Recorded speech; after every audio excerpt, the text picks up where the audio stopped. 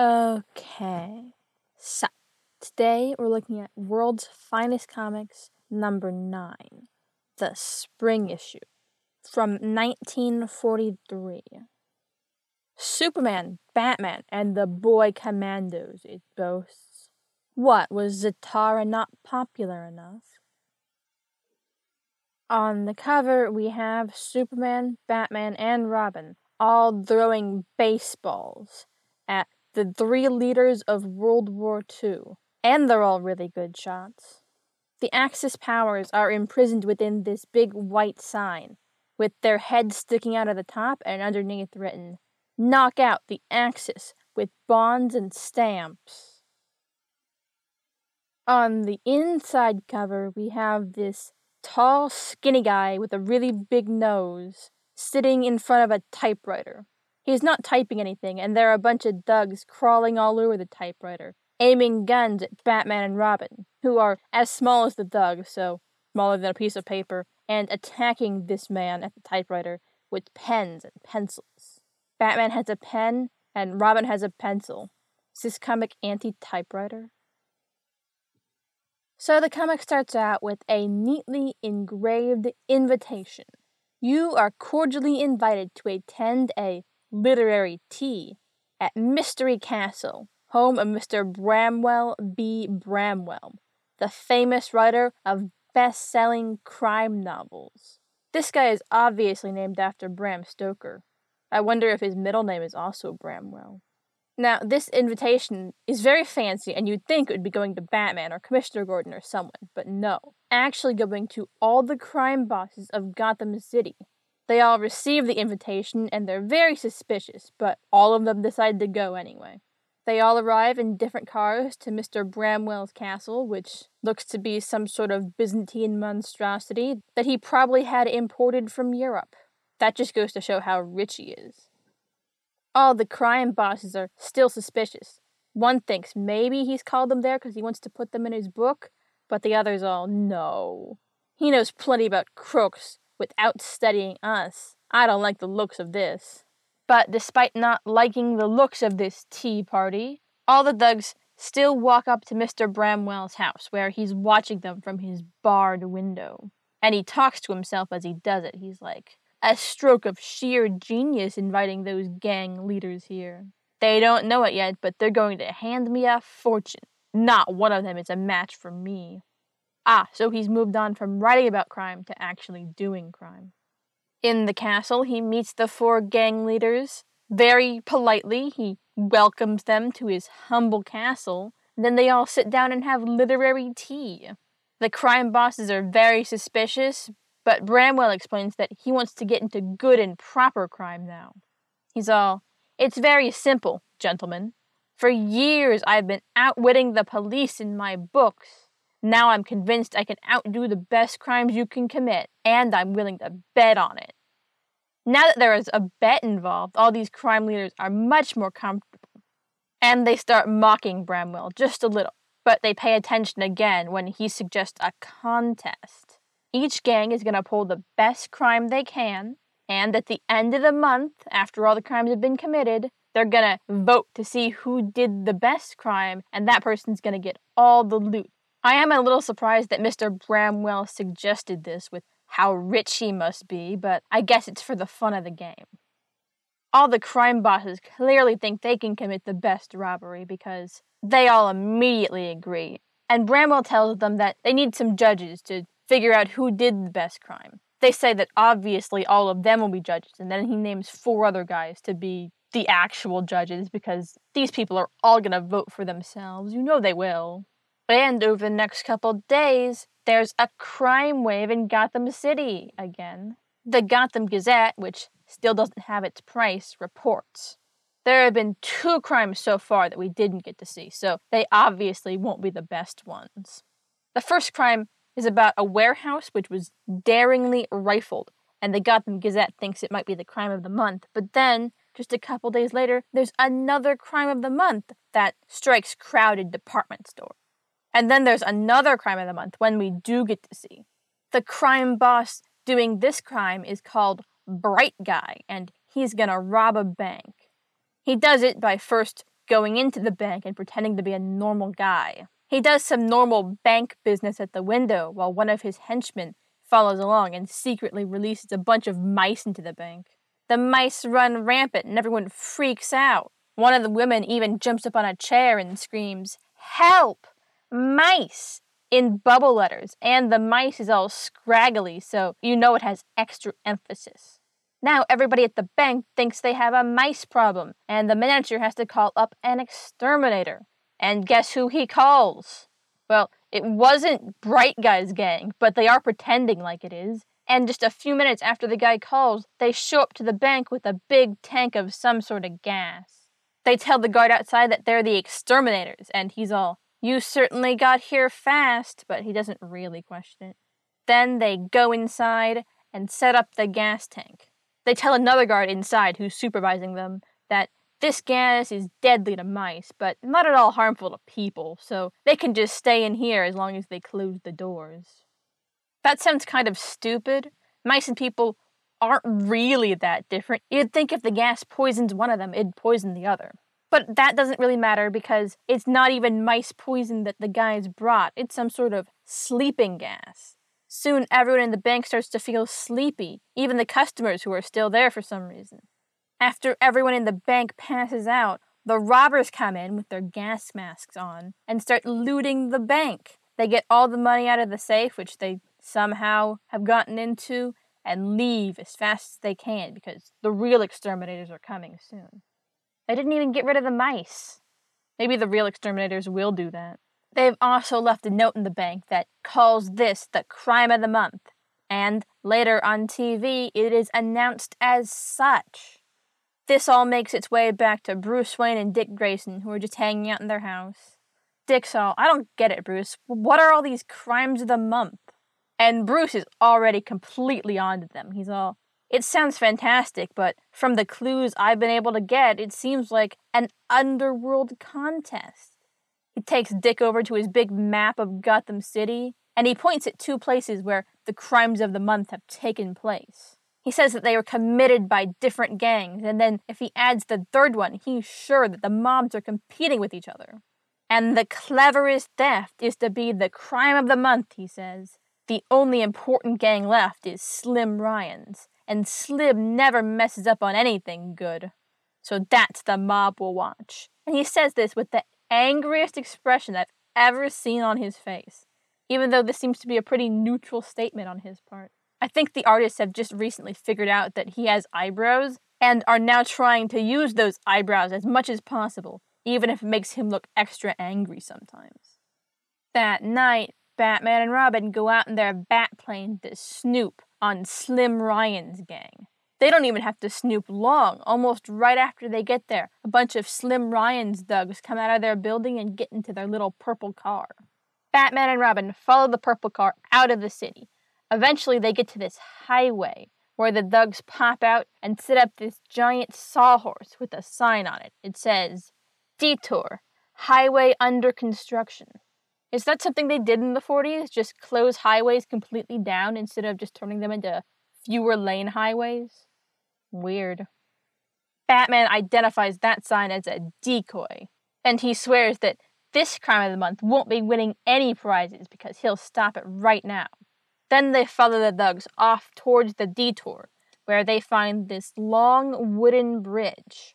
The thugs go over to the bridge with dynamite, which they set all around it. One guy has a detonator standing up towards the front of the bridge, and they mention that the armored car is gonna be here soon.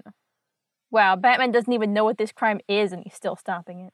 And just a few minutes later, an armored car comes down the road. It turns the decoy sign and heads towards the bridge. Batman's all, "Only a few minutes before it'll reach the bridge, we'll have to work fast." And then he and Robin put the Batplane in stabilization mode and drop down on all the thugs who are mostly standing by the detonator. They're all, "Batman and Robin!" And then Batman starts beating them all up.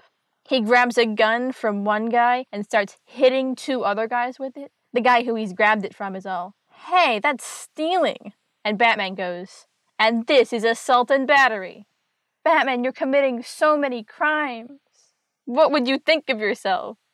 While Batman is engaging the majority of the thugs, Robin goes over to the guy guarding the detonator.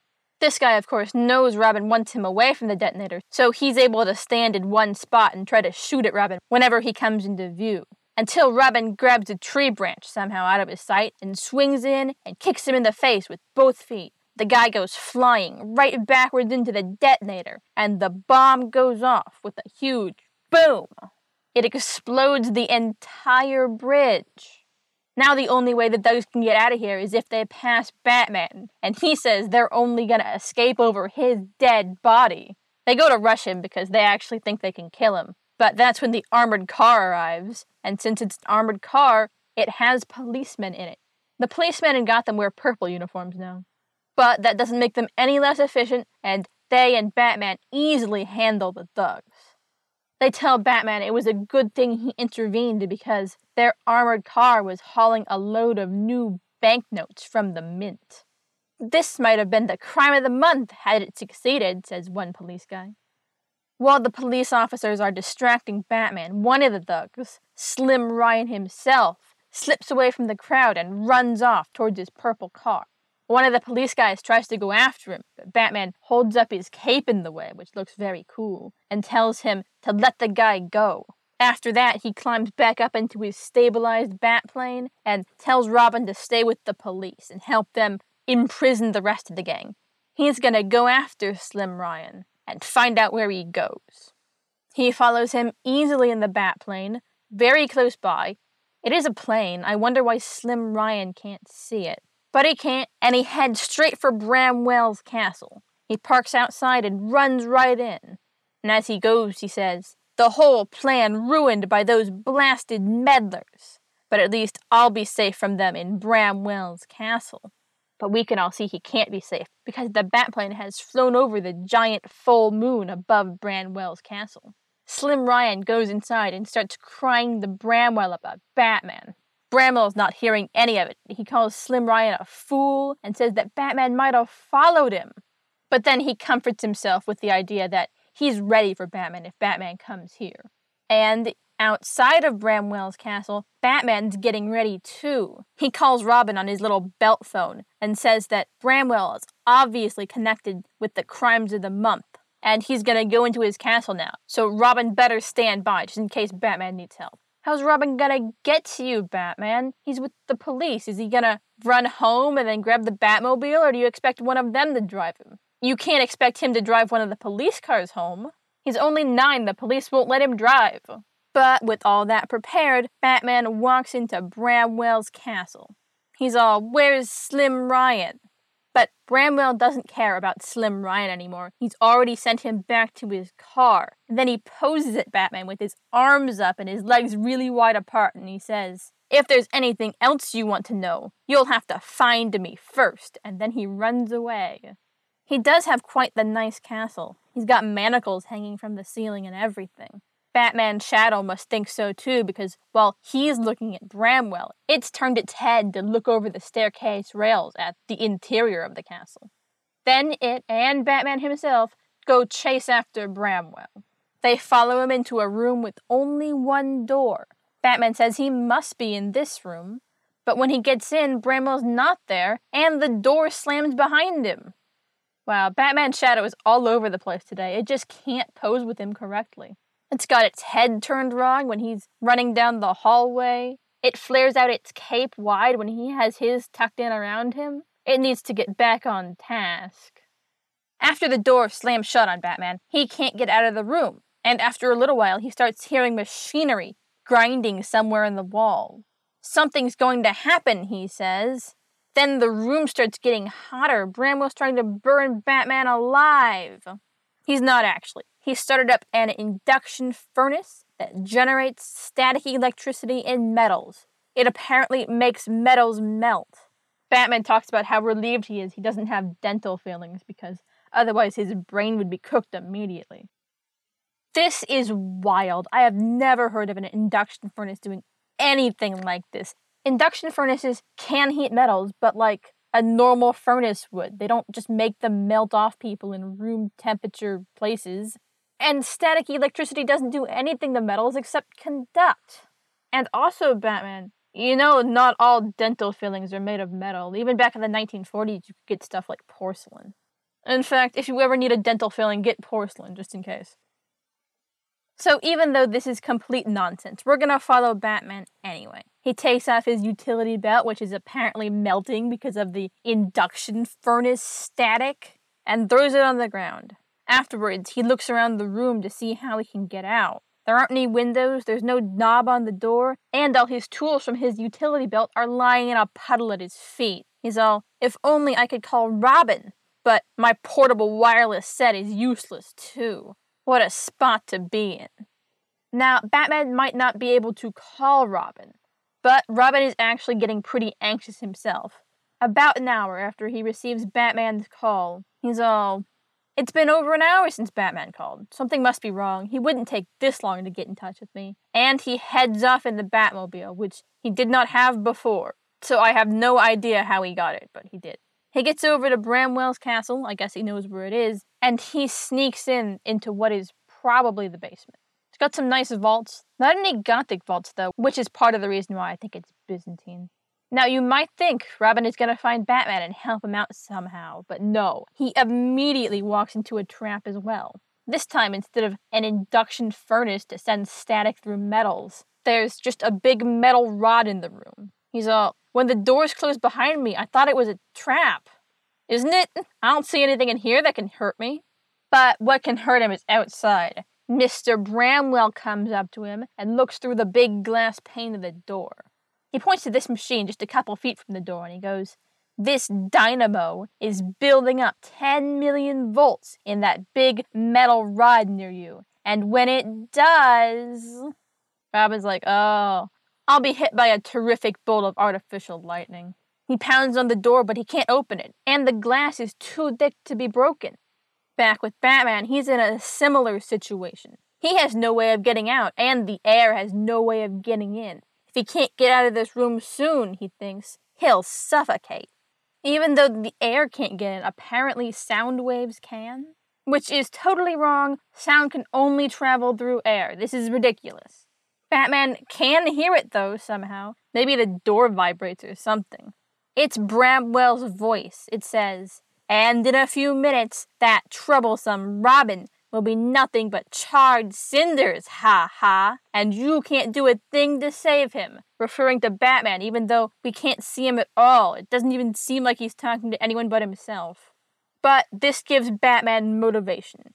He goes back over to his utility belt and picks up just the belt part, which is apparently not metal. He thinks to himself that there's no knob on the door because the metal would melt in this electric furnace.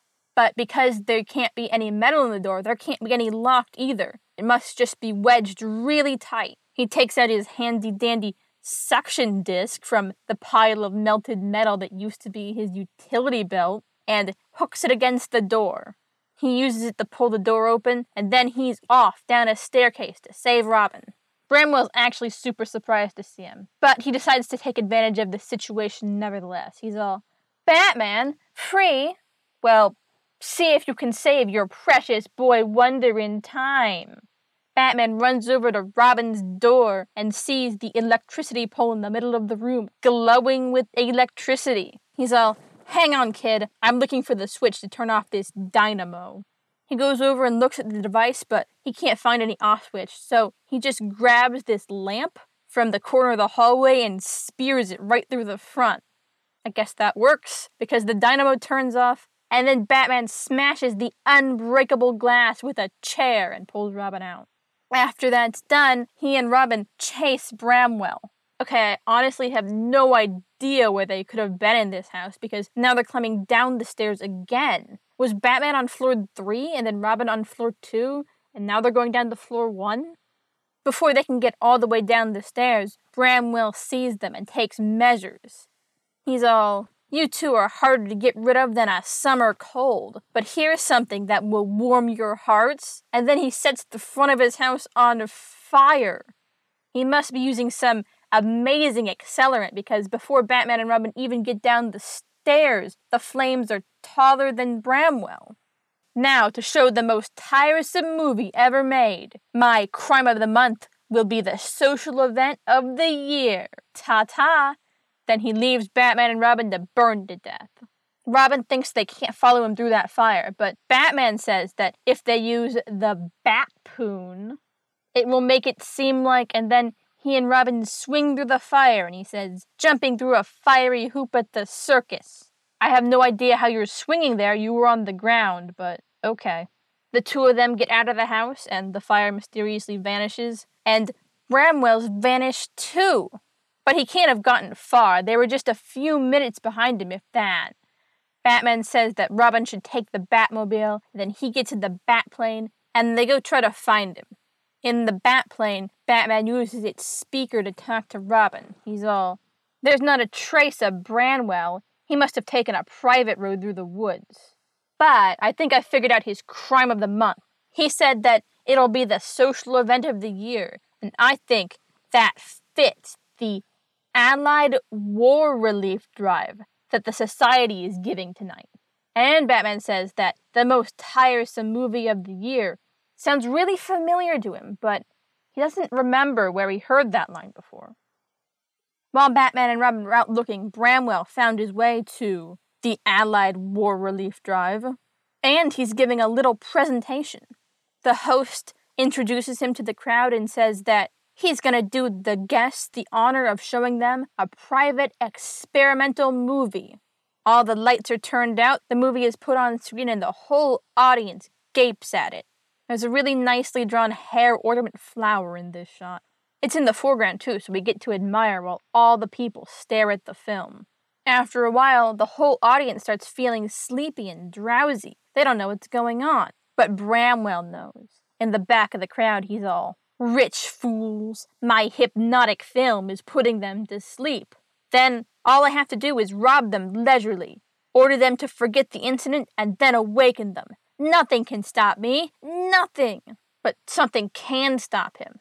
In the front, his experimental hypnotic film changes from just some white lines to Batman punching a guy in the face. I can't tell who. Maybe the Joker. It looks a bit too thin to be the Joker, but we do know that the Joker is very thin. This is something that's been established. Everybody looks up at where the movie's coming from, and there are the real Batman and Robin. In person, Batman says. Then they swing down onto the stage. Batman's shadow completely messes up what it's supposed to look like, and Batman beats up Bramwell. After all that's done, Bramwell's like, but how did you know my scheme? What made you bring another film to replace my hypnotic movie? And Batman's all, oh, that's easy. Authors often use pet phrases, and you used the most tiresome movie ever made in one of your earlier novels. It was the same plan as the one you used tonight. After they get home, Robin is all, so Bramwell plagiarized from one of his own books? Well, that's a pretty good ending for Crime of the Month. And Batman thinks it is too, and he tells us that Bramwell's starting a new chapter, and we see him in jail. He swears that he won't be kept long, but at least he didn't get the electric chair. Also, Batman, you have no right to say that, after you keep plagiarizing Sherlock Holmes. And just last comic, you plagiarized Alice Through the Looking Glass. You do have really good taste, though, and you put your own spin on it, so I can forgive you. The end.